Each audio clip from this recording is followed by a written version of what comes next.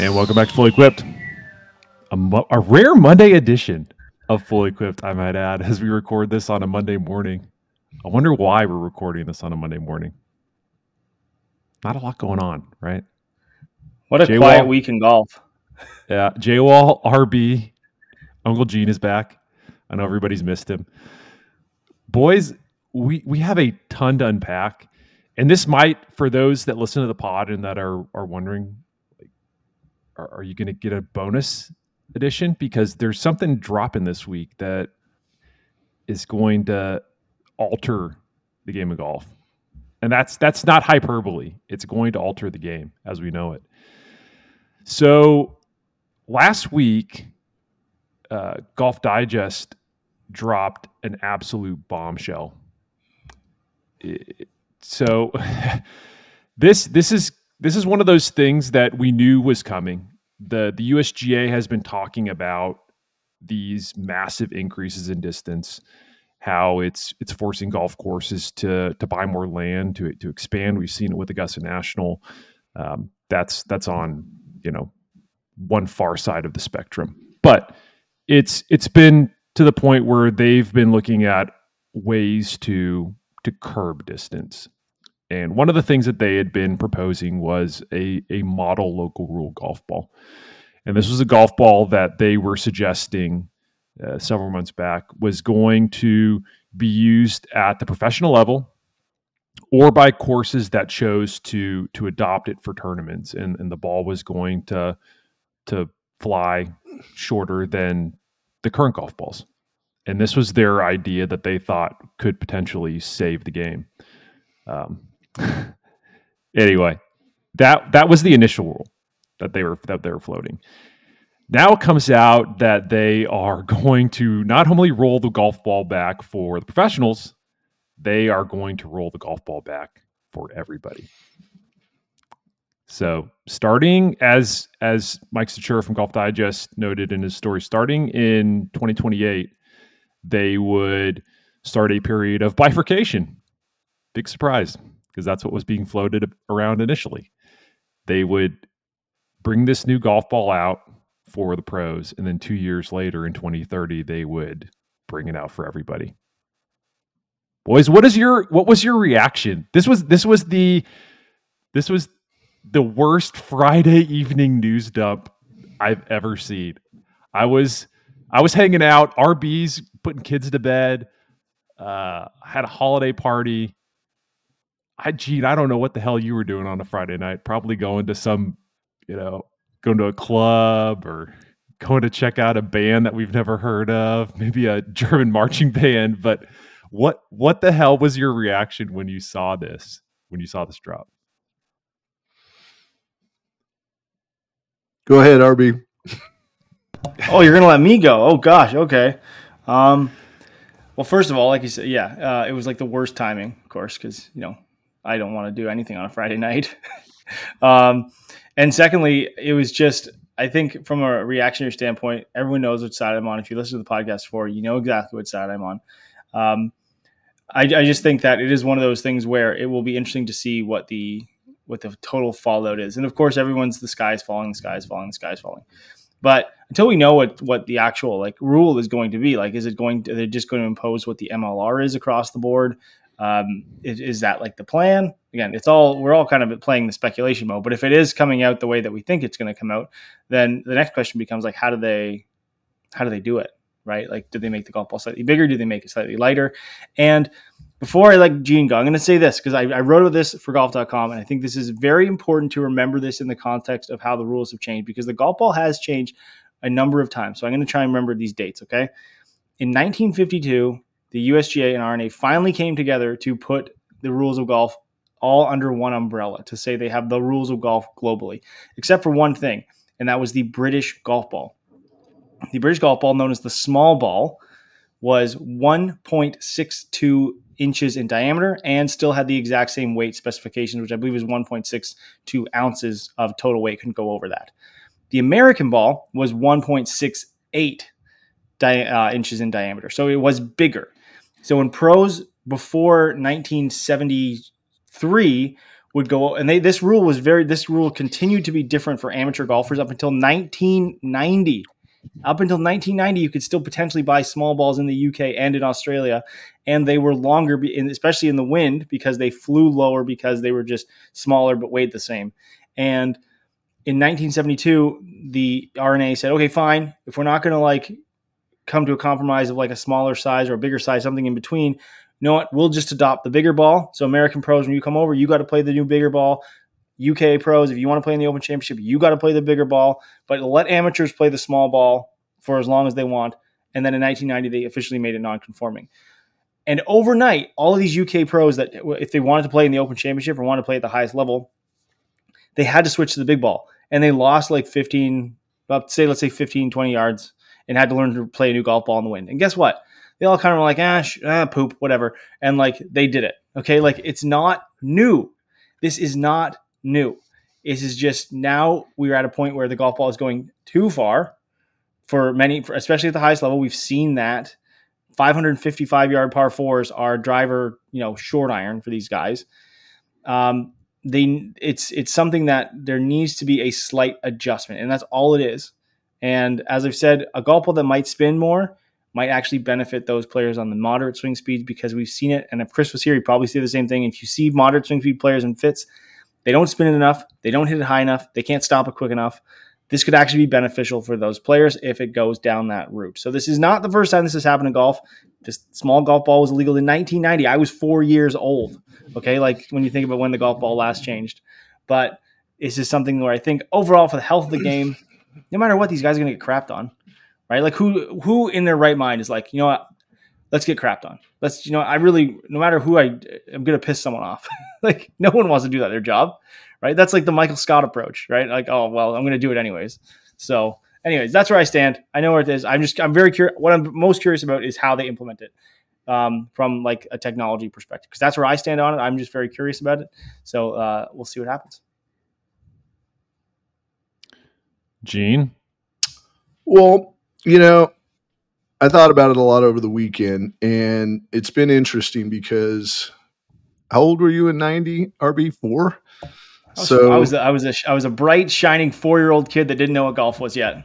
Okay, that's when I started in the industry, and I have watched rules been placed over the last 34 years.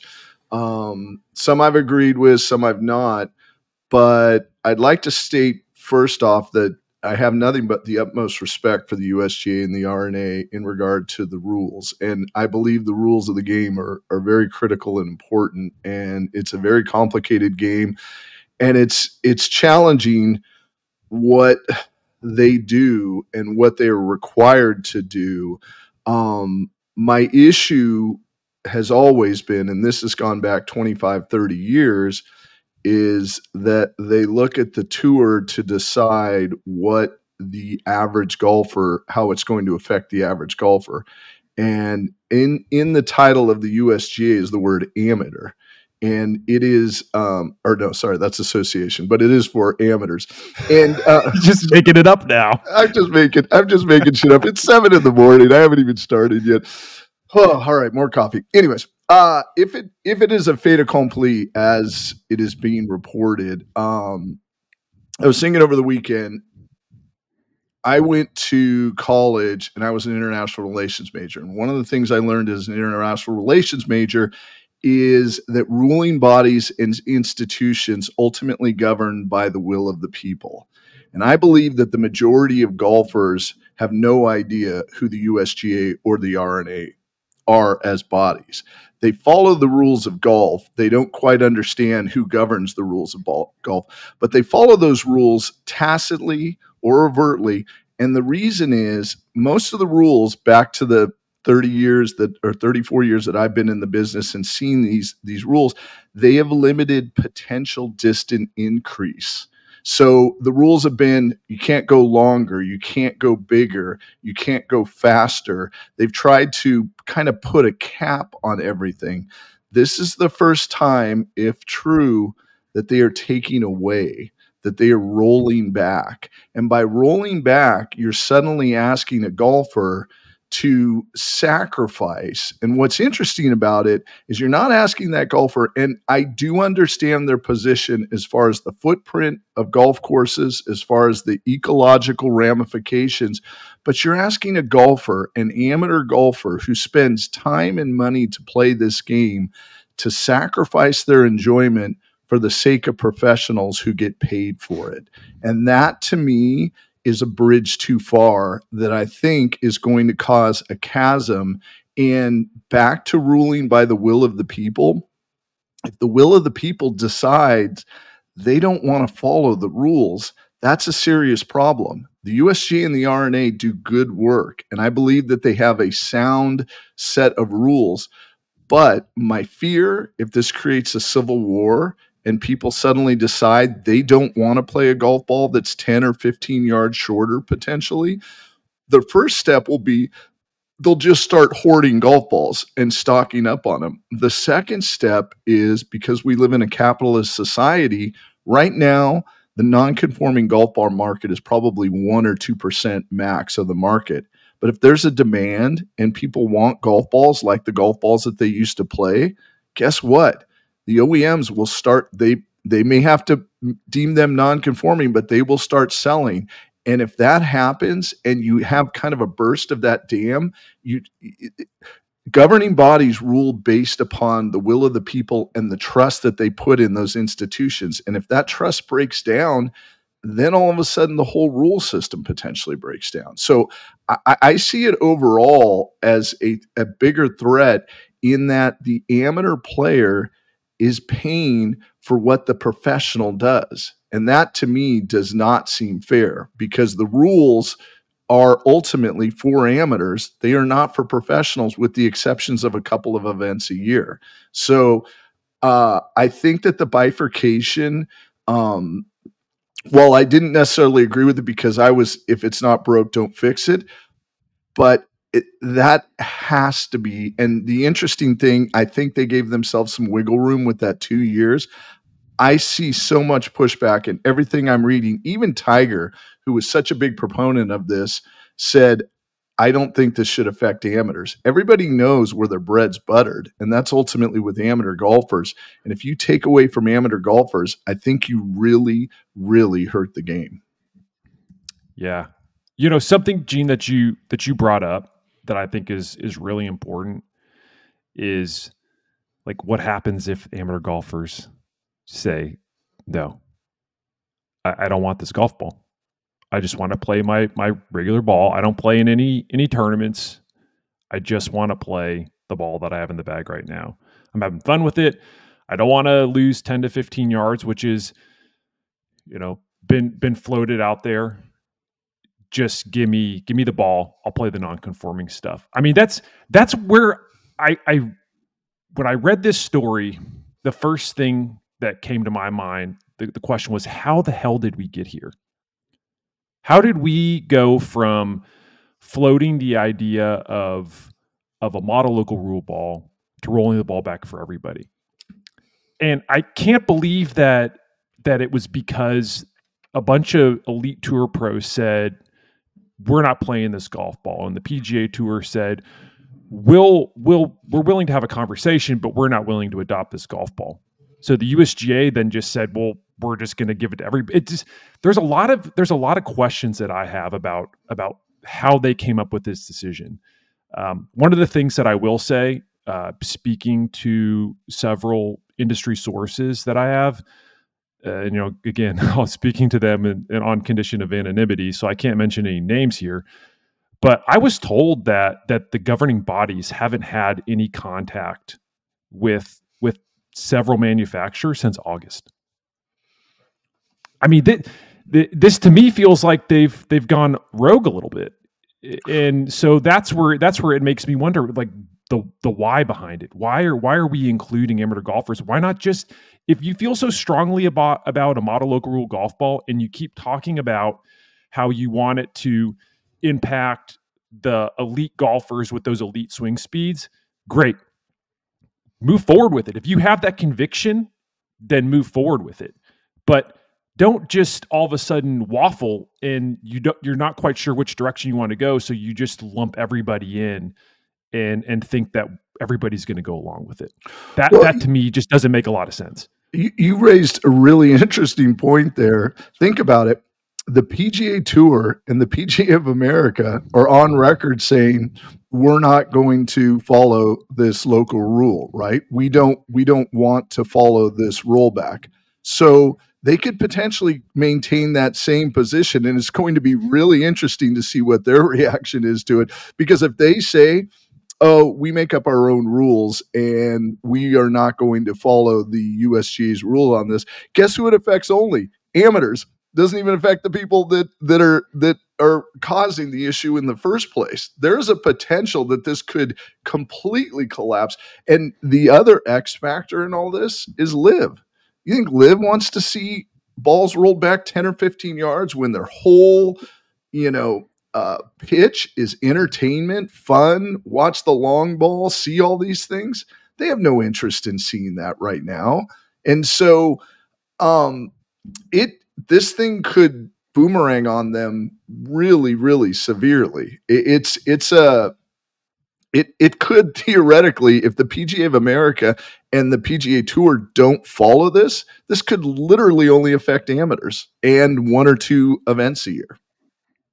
I think at that point, if that was the case, they might just walk it all the way back. And that's where I wonder if that's why they have this 2-year gap between when they're introducing the golf ball to the pros in 28, followed by the amateurs in 2030. That my only thought there is they want to just see how much it affects the game at the top, and then whether I think that's why there's I think that's why there's a 4-year gap as well. Is they want to give themselves enough time if this thing doesn't work, and who knows, maybe this is a negotiating ploy to that they eventually settle on bifurcation, that they're putting their line in the sand, and the PGA Tour comes back and says, okay, we'd be willing to do this. I don't know, but it is amazing how many people are against this rule. And what's shocking to me is the same, large majority of the people that were for bifurcation are against this rule, because the whole thing of bifurcation, guys like Tiger, guys like Rory, and Rory's statement was schizophrenic to say the least, but we have to unpack that one. Yeah. That one is just, I read it twice and I was like, is this the same statement? But they all were for a rollback as long as it did not affect the amateur golfer. And the initial kind of forays in this from the RNA were, hey, we tried, nobody would follow us, so we're going to do something else. And this something else is like a situation or a rule that it seems like no one is going to be happy with.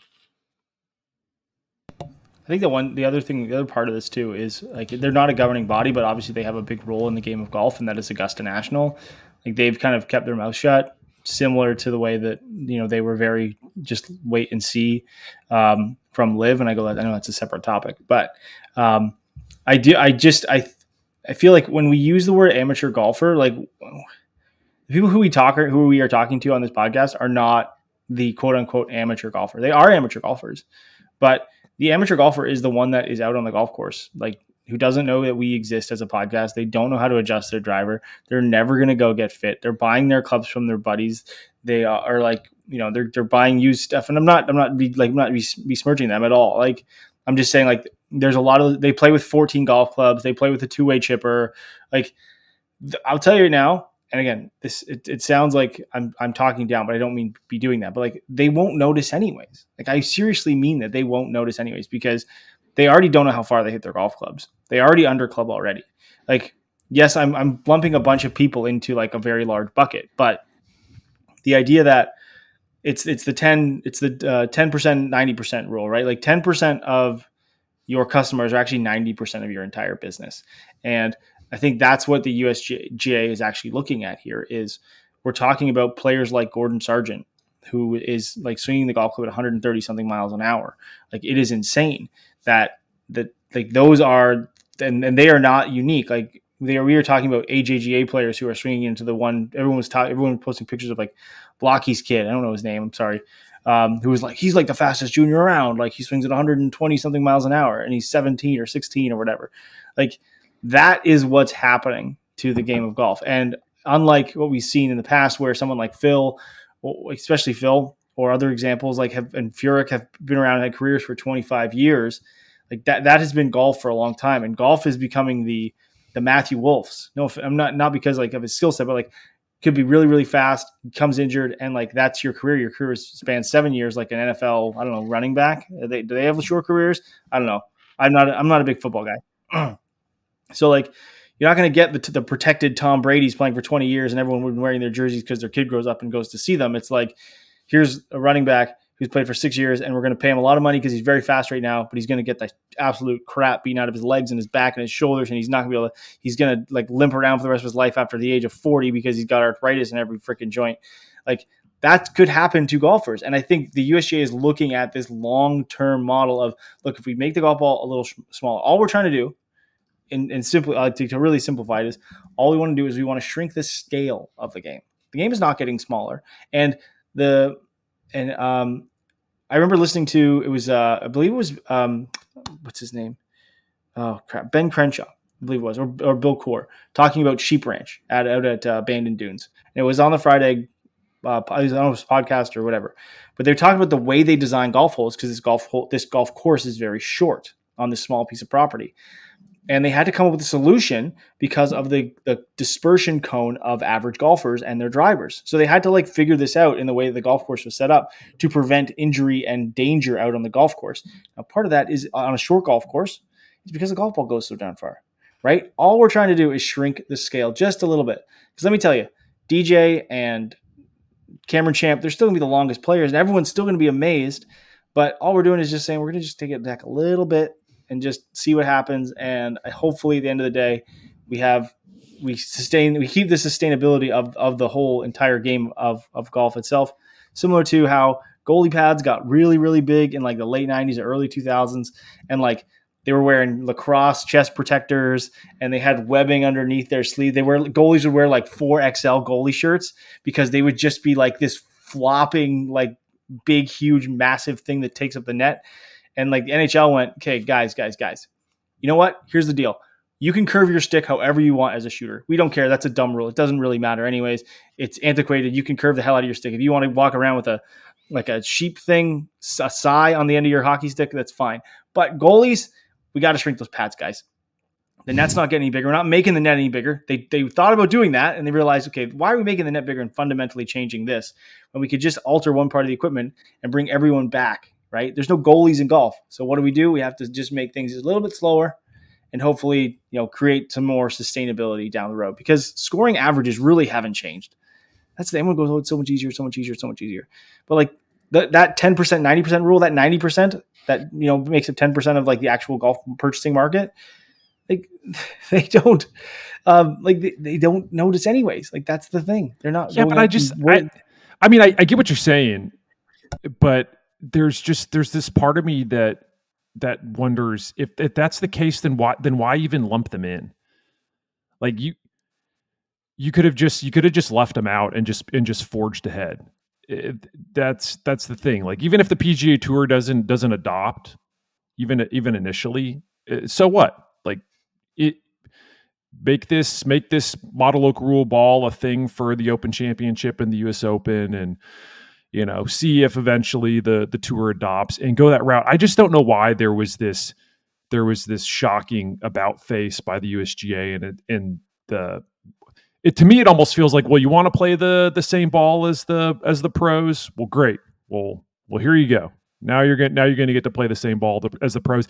And honestly, I don't really know how much of an effect this is going to have on the future of the game. I go back to something that Dr. Sasha McKenzie posted on Twitter over the weekend.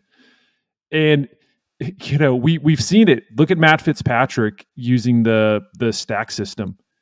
I truly believe that guys are going to be able to regain this lost distance at the pro level pretty quickly if they want to. if it's, I mean, this is their livelihood, so I would think that they would want to start speed training, build up your club head speed, and start chipping away at that lost distance. And I think pros are going to be able to figure it out. But what about amateur golfers? How many amateur golfers are going to actually take the time to go through speed training to regain that lost speed? I know RB is.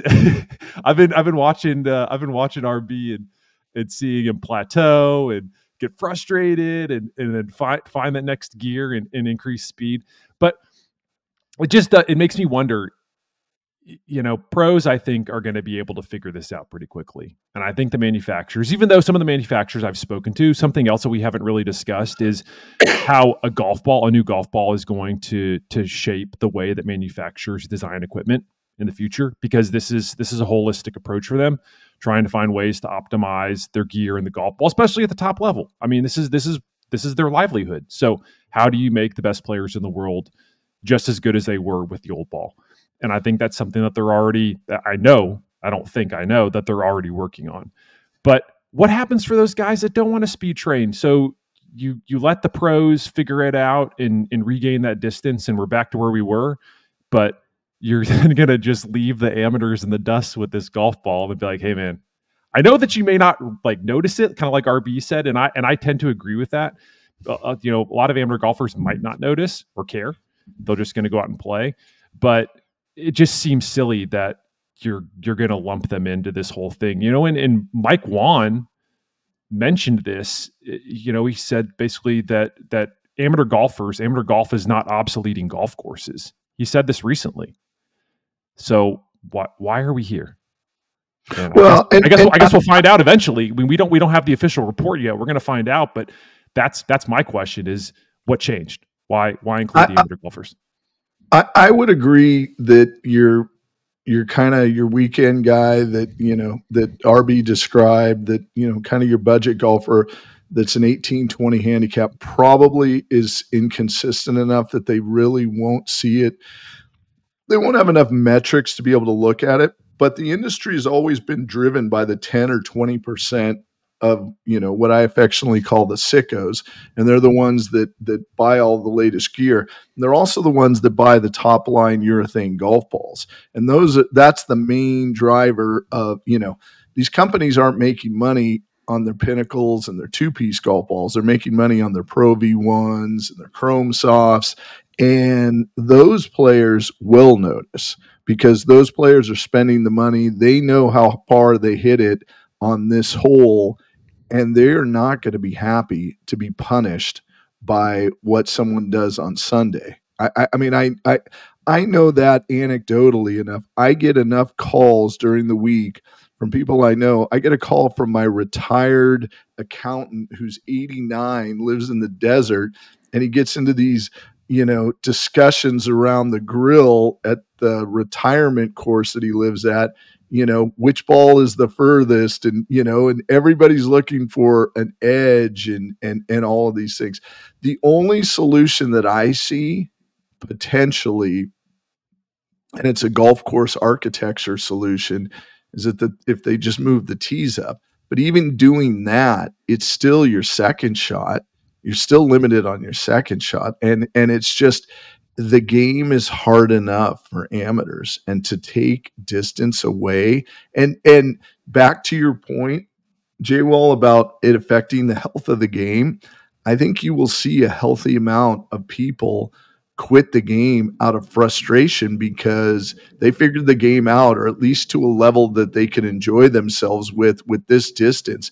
If you're 60, 65, you don't want to have to and let's say you play to a 12, for example, but you play once a week with your buddies and everything. You don't want to relearn the game at this point. You don't want to have to relearn what all of your irons do and potentially go get a new set of irons, potentially go get a new driver based on what the architecture of this golf ball does. Does it fly too high? Does it spin too much because you've been on a launch monitor, got everything optimized?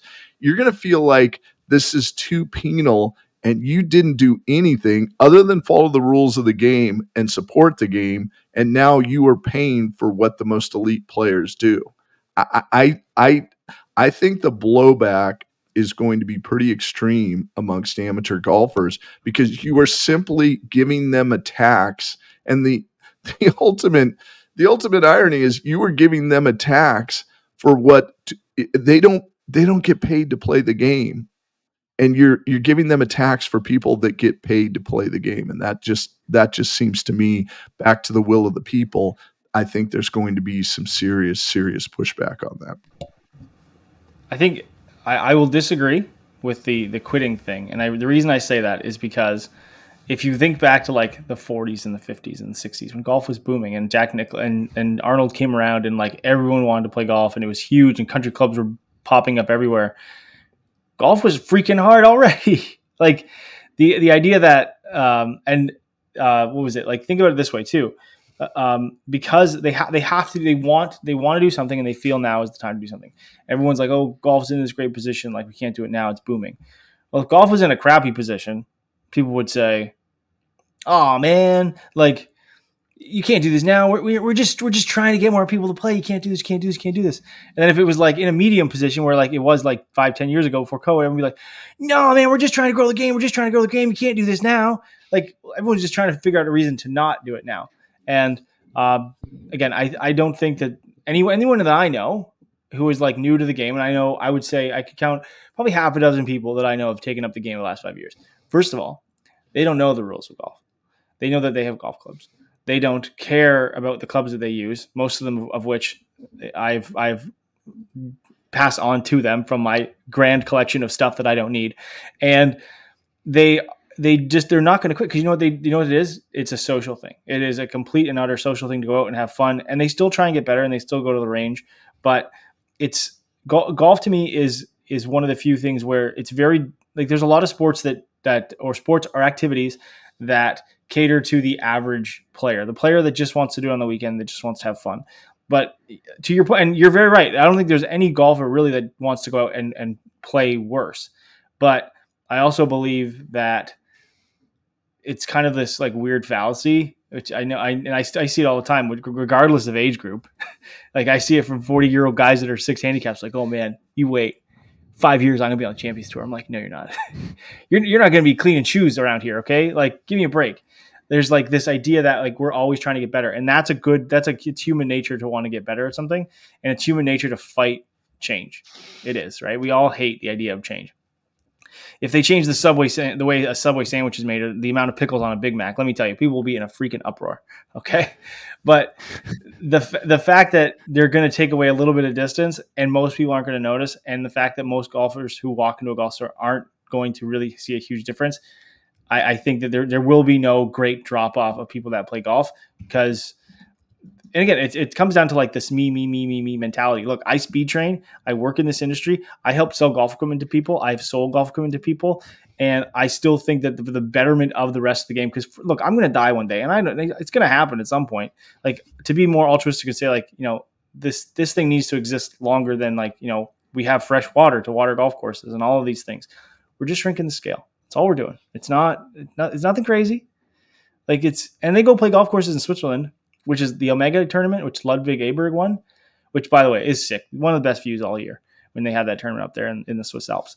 Is like that golf course effectively plays like 6,300 yards, right? Like it's still exciting to watch. Like it's just kind of like one of those things, right? Like the idea that we're getting like, I'm like, I can get worked up and like argue about it, but like, I'm kind of like, you know what? I just hope it changes and like everyone gets happy. Maybe that's the Canadian side of me. I'm like, oh, well, this is what I feel, but like, if it happens, whatever, that's all good. Doesn't mean that I'm not opinionated. I agree with you to a certain extent, RB, but during the 50s and the 60s when the game boomed, it was so small in comparison to what it is now. I mean, even when I entered in 1990, the game was still equipment was still a cottage industry, and I think I've told you, Callaway and Cobra were like both less than $5 million a year companies. And I mean, the big three were Wilson, Spalding, and McGregor. And even those companies, no one was close to the global footprint, the media footprint. This game has exploded in the last 34 years. And it doesn't take a large number of people to quit to dramatically affect the industry and dramatically affect the health of the game. And I would also add, excuse me, a demographic angle. I'm a big demographics guy and always looking at how that can effectively affect countries and their trajectories. And we are an aging population. And as we age, and we have this massive amount of baby boomers that we're going to have for the next 20 or 30 years, and they are a large percentage of golfers right now. And they're not going to be doing speed training. Their days in the gym are numbered. Golf is their exercise. And if you start taking away from them and create a frustration level, and they feel like they're being penalized for something that they had no part of, they don't affect the ecological footprint of a golf course. I think you're going to get a lot of disgruntled golfers. And as that happens, I think you're going to see a fair amount of them quit the game. And it doesn't take much to start tipping the game. And once it tips it in that direction, then all of a sudden you start to see adverse effects of this ruling on the entirety of golf. Just from like a humorous perspective, I want someone to take it to Charlton Heston from the I almost said NWA, the NRA convention back in the day, where he's holding that thing and put a box of Pro V's in his hand, or like a box of golf balls. I should just say a box of modern golf balls. I'm not picking on any brand. It'd be like, you can take it from my cold dead fingers or hands or whatever. I'm gonna mess up the line from the. I was going to say, keep going with it. Keep going. You're doing great, RP. Keep going. Something like that. You'll take it from my cold dead fingers. Yeah, I don't know. I think we all spoken like a true Canadian. That was perfect. Spoken like someone that is missing out on all kinds of different references here. But yeah, I think it's one of those, like, look, we all get worked up because it's our job to like be opinionated. It's our job to talk about this game and equipment. But I just think that from the overall health perspective of the game, from the way that the footprint is, the way that water usage is, and the future of it. And I understand there's reports from OEMs that talk about, this has gotten longer because golf course developers want to put more houses on golf courses. And look, I'm not going to sit here and say that isn't true. All right. Let me tell you, real estate developers love cramming houses on golf courses, because guess what? That house is worth 150 grand more if it backs onto a putting green. Okay. Like, I get that. I totally understand that. But I also don't think that that's the same thing that we're talking about when it comes to what the actual, like, the game itself, when we talk about municipal golfers and golfers at private clubs and golfers who are part of that buying public, that true like demographic of buying golfers. So we're all up in arms. But I'll just say that what I really want to know, and the nerdiest part of me, I just want to see how they make it go shorter. I really do. I got the chance to see. Yeah. I'm so excited. Like, I'm truly excited because, like, look, I can go right now. I can go grab a Gen 2. Gen 1 Kirklands were very good, but I can go grab a Gen 2 Kirkland, the Performance Plus one, and go out and put it on launch monitor versus a number of different premium golf balls from other companies. And it spins a lot more. It launches a lot higher. The aerodynamics are different, and it is like 15 yards shorter. For me, at my swing speed right now, it's like 15 yards shorter off the driver. And I still go out and listen. There are times, yes, I get golf balls from all kinds of companies, and I appreciate it very much. But there are times when I go out with my Kirkland golf balls and say, screw it. And I'm really curious to see what it's like playing with this thing. And yes, I just hit a club longer into a green. And guess what? My scoring really doesn't change. And I spent years playing persimmon golf clubs out on the golf course, and my score really doesn't change that much. And yes, I understand I'm a sicko. I'm a complete and utter sicko and a complete nerd. But I think that the overall idea that, oh, hey, like, we're going to do this is going to be, at the end of the day, it's going to be, we're all yelling at the clouds like Homer. There we go. I'm going to get that one. Old man yells at clouds. We're all going to be yelling, barking into thin air, because it's going to happen. They're going to want to do it one way or the other. No company wants to be branded the company that makes illegal golf clubs or cheaty golf clubs.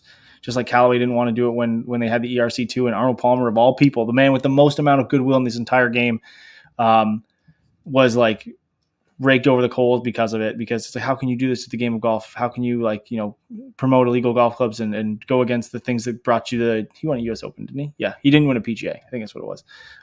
How could you do all this stuff to the game? No one wants to be in that position. And I think at some point it's going to have to change. Can we unpack Rory McIlroy's comments? Ooh. Yeah, I know that's Gene, just for you in like a little. I said the voice of reason when I quote tweeted him and I said the voice of reason, and I was almost going to say Gene Parente, but anyways, no. I thought it was a good statement. I thought it was interesting. Yeah. So Rory has been which one, the first or the second? Because there were two in that. Yeah. So he's been of the belief that a rollback needs to happen at the elite level. And so shortly after the breaking news dropped, Rory went to social media, which he hasn't done a whole lot of social recently. We haven't seen. I think Rory's really trying to just dial it way back. He's off the policy board. He's trying to just focus on his game. Work. Hang out with his family. He doesn't like to get into all this, but eventually he's going to give you his take. And so Rory's posted on social media. He said, "I don't understand the anger about the golf ball rollback. It will make no difference whatsoever to the average golfer and puts golf back on a path of sustainability. It will also help bring back certain skills in the pro game that have been eradicated over the past 2 decades. The people who are upset about this decision shouldn't be mad at the governing bodies. They should be mad at elite pros and golf and club/ball manufacturers because they didn't want bifurcation. The governing bodies presented us with that option earlier this year. Elite pros and ball manufacturers think bifurcation would negatively affect their bottom lines, when in reality, the game is already bifurcated. You think we play the same stuff you do?" Which is, I have to laugh because that's love it. Yeah. They put pressure on governing bodies to roll it back to a lesser degree for everyone. Bifurcation was the logical answer for everyone. But yet again, in this game, money talks. Can I just say, yeah, Rory's one of the few players that has enough money, enough clout within the game that, first of all, he could stand there and be like, "Look, I get paid by an equipment company. Let me tell you, they're effing you." And he doesn't say that, right? But you know what I mean? I'm being tongue in cheek here. No, yeah, for sure. He has enough clout to say, there's and you can go to the conforming list and find not just golf balls from TaylorMade, which he's a sponsor and that's what golf ball uses, but from other manufacturers as well, Callaway and Titleist, that they make specific golf balls that are only available for tour players. And that is to dial in their specific things. And if you talk to most tour players, the reason they play older, like 3-woods and stuff like that, is because the new ones go too far. Like, they physically slow them down, which is kind of nuts. Because they don't want their 3-woods to go as far as their drivers, where amateur golfers want that. But he has enough clout to be like, look, if they're going to be pissed off at me, they'll terminate my contract, I don't care, because I got enough money from my whatever, that all the stuff that I need, I'll just go, you know what, if I need to buy my own damn equipment and have my own club builder on tour, hey Roy, I'm just shouting you out here, dude, I'll follow you around, build your golf clubs. But he's going to finance his own damn tour van. He could do it if he wanted to. He is one of those players, which is why I think him and Tiger, Tiger has spoke on bifurcation and slowing it down, but I think he is willing to stand there and say, look, it's bigger than me. It's bigger than me. It's bigger than all this stuff. Look, of course we play different equipment. The Ford Taurus that drives around in NASCAR is not the same Ford Taurus you go and buy. I don't even have to think the Taurus anymore. But the Mustang they drive around in NASCAR is not the same Mustang you go buy off the rack at a Ford dealership, right? There is the big difference there. And to say that, the company that I get paid money for, they argued against this, that's a strong ass position to take. And he can take it because he got a lot of money and he doesn't have anything to lose anyways. Yeah, he's got a lot of money, and Rory said some things that pretty pointed comments about his gear in particular over the last year or so, where you can tell that he's going to say what he wants to say. But let's unpack a little bit of this, because Rory starts off by saying, "I don't understand the anger about the golf ball rollback." Really? You don't understand the anger about the golf ball rollback? I mean, the tour that you play on is already saying that they're not going to adopt this. Other pros have been angered. I get it, but they you've got guys that don't want to lose distance. Like it's not that difficult to comprehend. But the other part about this that he says at the top was that it's not gonna affect the average golfer. It will make no difference whatsoever to the average golfer, and puts golf back on a path to sustainability. Of course, it's going to affect the average golfer. That's what they're doing here. They're now rolling the golf ball back for everybody. Yeah, I know. RB showing. So, for those that didn't see it on social media over the weekend, RB, what did you post? It did go like slightly viral. Our team at golf took it and they made a graphic out of it, which then made it even more. So I did not notify them of that, and they did not notify me. They just took my tweet and put it out there, which was pretty funny. Now what did I do? Okay, so I took a set of irons and I wrote, rather than 4 to pitching wedge, I wrote 5 to gap wedge on it. And I said, look, if you're really upset about like hitting one less club into the green, well, just write 7 iron on the bottom of your golf club. And everyone, there were some people that were like, oh, that's what OEM's been doing for years. But listen, I've been playing a set of golf clubs where my pitching wedge is 45 degrees for the last whatever number of years. And it doesn't change. And in fact, I've gotten stronger lofted irons and I've generally bent them back to like similar parameters. So the idea that like, it affects, again, I agree with Rory. Like everything that he said, I agree with him. I think you agree that he said, when he says that it will make no difference whatsoever to the average golfer. When I say average golfer, I'm talking about there's like the plus 20 handicaps that are out there, because that is the majority of the golfing public. That is the majority of the people that actually go out and play the game and are like up in arms about it. And then the percentages get smaller and smaller and smaller. And when we talk about club head speed, it's kind of like, it's like when we talk about scoring average or anything like that, like, it's like the 5 handicap who's like, yeah, you're really good. And you're like probably one of the top 4% or 5% of golfers at your club, depending on your club or course or whatever. But like in reality, and here's the example. I use my wife as an example. My wife plays golf. Most people know that. It's like a, say 15, 16 handicap. And she realized that I used to play a lot of golf with like these young kids, and they've all basically went out to play like college golf and stuff like that. And I was a decent stick. And she's like, I don't feel like comfortable playing with all these people. They're all too good. They're all way too good. They're all way too good. I'm like, listen, you're living in a bubble. Like this is not the regular golfer. Like these are kids that are going to go out and play college golf. They're very high level junior players.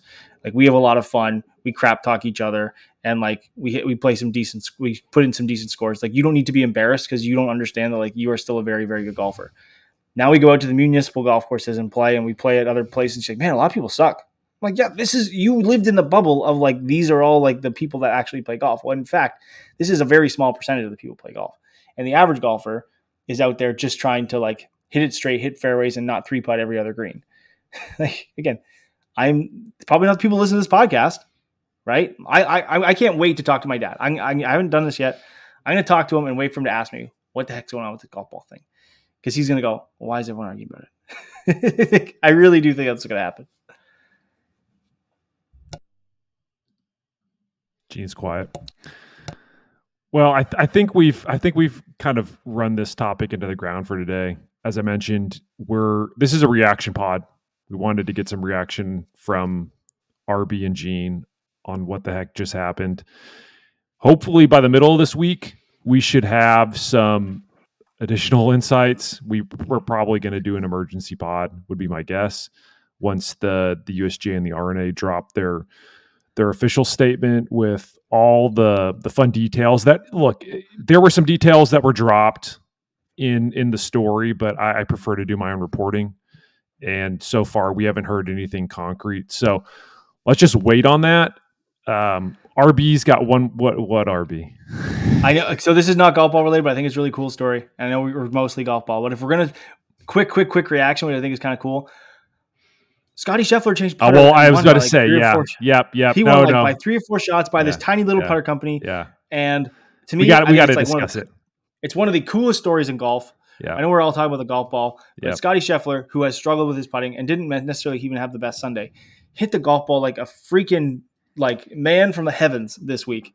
Yeah, but he always does that. It's just the putter. He always does. It's the putter that just has continued to confound him this year. comes out with a new putter, different kind of alignment style, different slightly head shape, although it is like a Newport 2, Answer 2 style. Like, we're not going to like beat around the bush and say that it's not. Comes in with a new putter. All of a sudden, he wins again. First win since the Players' Championship. Could be a big year for Scotty. But anyways, I think it's a cool story. Olsen Manufacturing. It goes to show that if you work your butt off and you make good stuff, people might find you if you put yourself in the right places. Yeah, it's a really cool story. So last week we were sniffing around Getty and found a picture of the putter face. And look, there are certain players, because it is a small field, it's a lot easier to check in on all the big names. And sure enough, it's like you look and you go, Olsen. Does Scotty have a dog named Olsen? Like, what is this? And then after you start sniffing around, and then it was like, oh, this is a real story. The Olsen Manufacturing out of Fortuna, California. Logan Olsen is the founder, and apparently Scotty saw his stuff, and Scotty's team reached out to Logan, and they started a dialogue on the putter, and went through some testing, and Scotty made a few tweaks, and sure enough, he decides to use the putter at the Hero. And I mean, it's crazy, RB, because he wins. He finished 6th in strokes gained putting for the week. And that was with finishing dead last in strokes gained during the final round. He lost a little over 3 strokes to the field during the final round, which is crazy. So he was having a really good week on the greens. Everybody's saying it's a ping answer. It's an answer style blade. And we know exactly what it is. You can see from the bottom, the 343, my guess is 343 grams, which is the head weight. The 303, I'm assuming, is probably like 303 stainless. We thinking? Yeah. Yeah. But here's the argument, and I know I'd love to hear Gene's. If you go look, I get it. Yes, they all look very similar. Oh, it's an Answer 2 style. But let me tell you, folks, every driver out there is 460 cc's, and you get it on that damn robot. And I'll tell you right now, they are not the same driver. Okay, they do not perform the same. And I think it's a although it the technology might not be exactly the same. I think yes, it has a similar characteristics of other putters, but it's meant for Scotty, just like a 460cc driver for like John Rahm is not the same 460cc driver for Rory. Like it's very, very different in that sense. Yeah. We lost Gene, or I'm sure he would have responded there. Yeah, Gene's gone. But it is cool. We know from robot testing they're not the same. Yeah, they're definitely not the same. And I think it's cool that we're seeing how Gene's back. So Gene can confirm that not every 460cc driver is the same. Gene, No. They don't. Sorry. Gene was done. My spinning wheel started going, and I was just hearing like echoes and chirps and all kinds of weird shit over here. So I'm back. Usual things that Gene hears in his head. Yeah, exactly. They came out on the pod, started freaking me out a little bit, but anyways. Yeah, but I think it's a combination of not just the putter. I mean, this is a gear podcast, so we're talking about the putter, but he's now working with Phil Kenyon, and Phil Kenyon's stable continues to grow. So I think that certainly is playing a role in getting. I mean, Scotty initially at the Ryder Cup went to a larger grip, and now we're seeing him go back to a more traditional head shape with the larger grip, and it seems to work. And we don't have a ton of details. I reached out and I had a chance to briefly chat with Logan. He said that Scotty had worked with the putter. He had sent him a couple of versions. Landed on a final version after the tweaks. He tested it at home in Dallas and ends up putting it in play. And I would imagine that his wait list for putters is probably growing. Yeah, I think his Instagram following doubled beauty this weekend. Oh man, it I'm had pretty to. sure it doubled. That's cool to see. And again, it's cool to see one of the smaller guys. It's tough to break through when it comes to the PGA Tour because all those guys are constantly looking for some sort of compensation. But Scotty's just looking for a good putter, and I think he found it. So we'll continue to track that story. I'm just interested to see if anybody else uses an Olsen. You know how the tour is. It's just a bunch of guys who are looking to see what's hot. And if Scotty Scheffler, who is struggling with the putter, is now all of a sudden finding it, I'm pretty sure somebody else is going to be reaching out to him and asking for an Olsen. So maybe we'll see a couple more when the calendar turns to January, which isn't that far off, boys. But in the meantime, we will wait for the USGA's response on what the hell is going on, and we will maybe unpack it on Wednesday. We are traveling later this week, which will make things slightly difficult. But hey, RB, maybe you and I can do a Reacts pod together, because we will actually be together in person later this week. I'm looking forward to that. We will. Details to follow of where we are. Undisclosed location. Yeah. All right. Well, with that, let's wrap up episode 219 of Fully Equipped. Thanks as always for listening.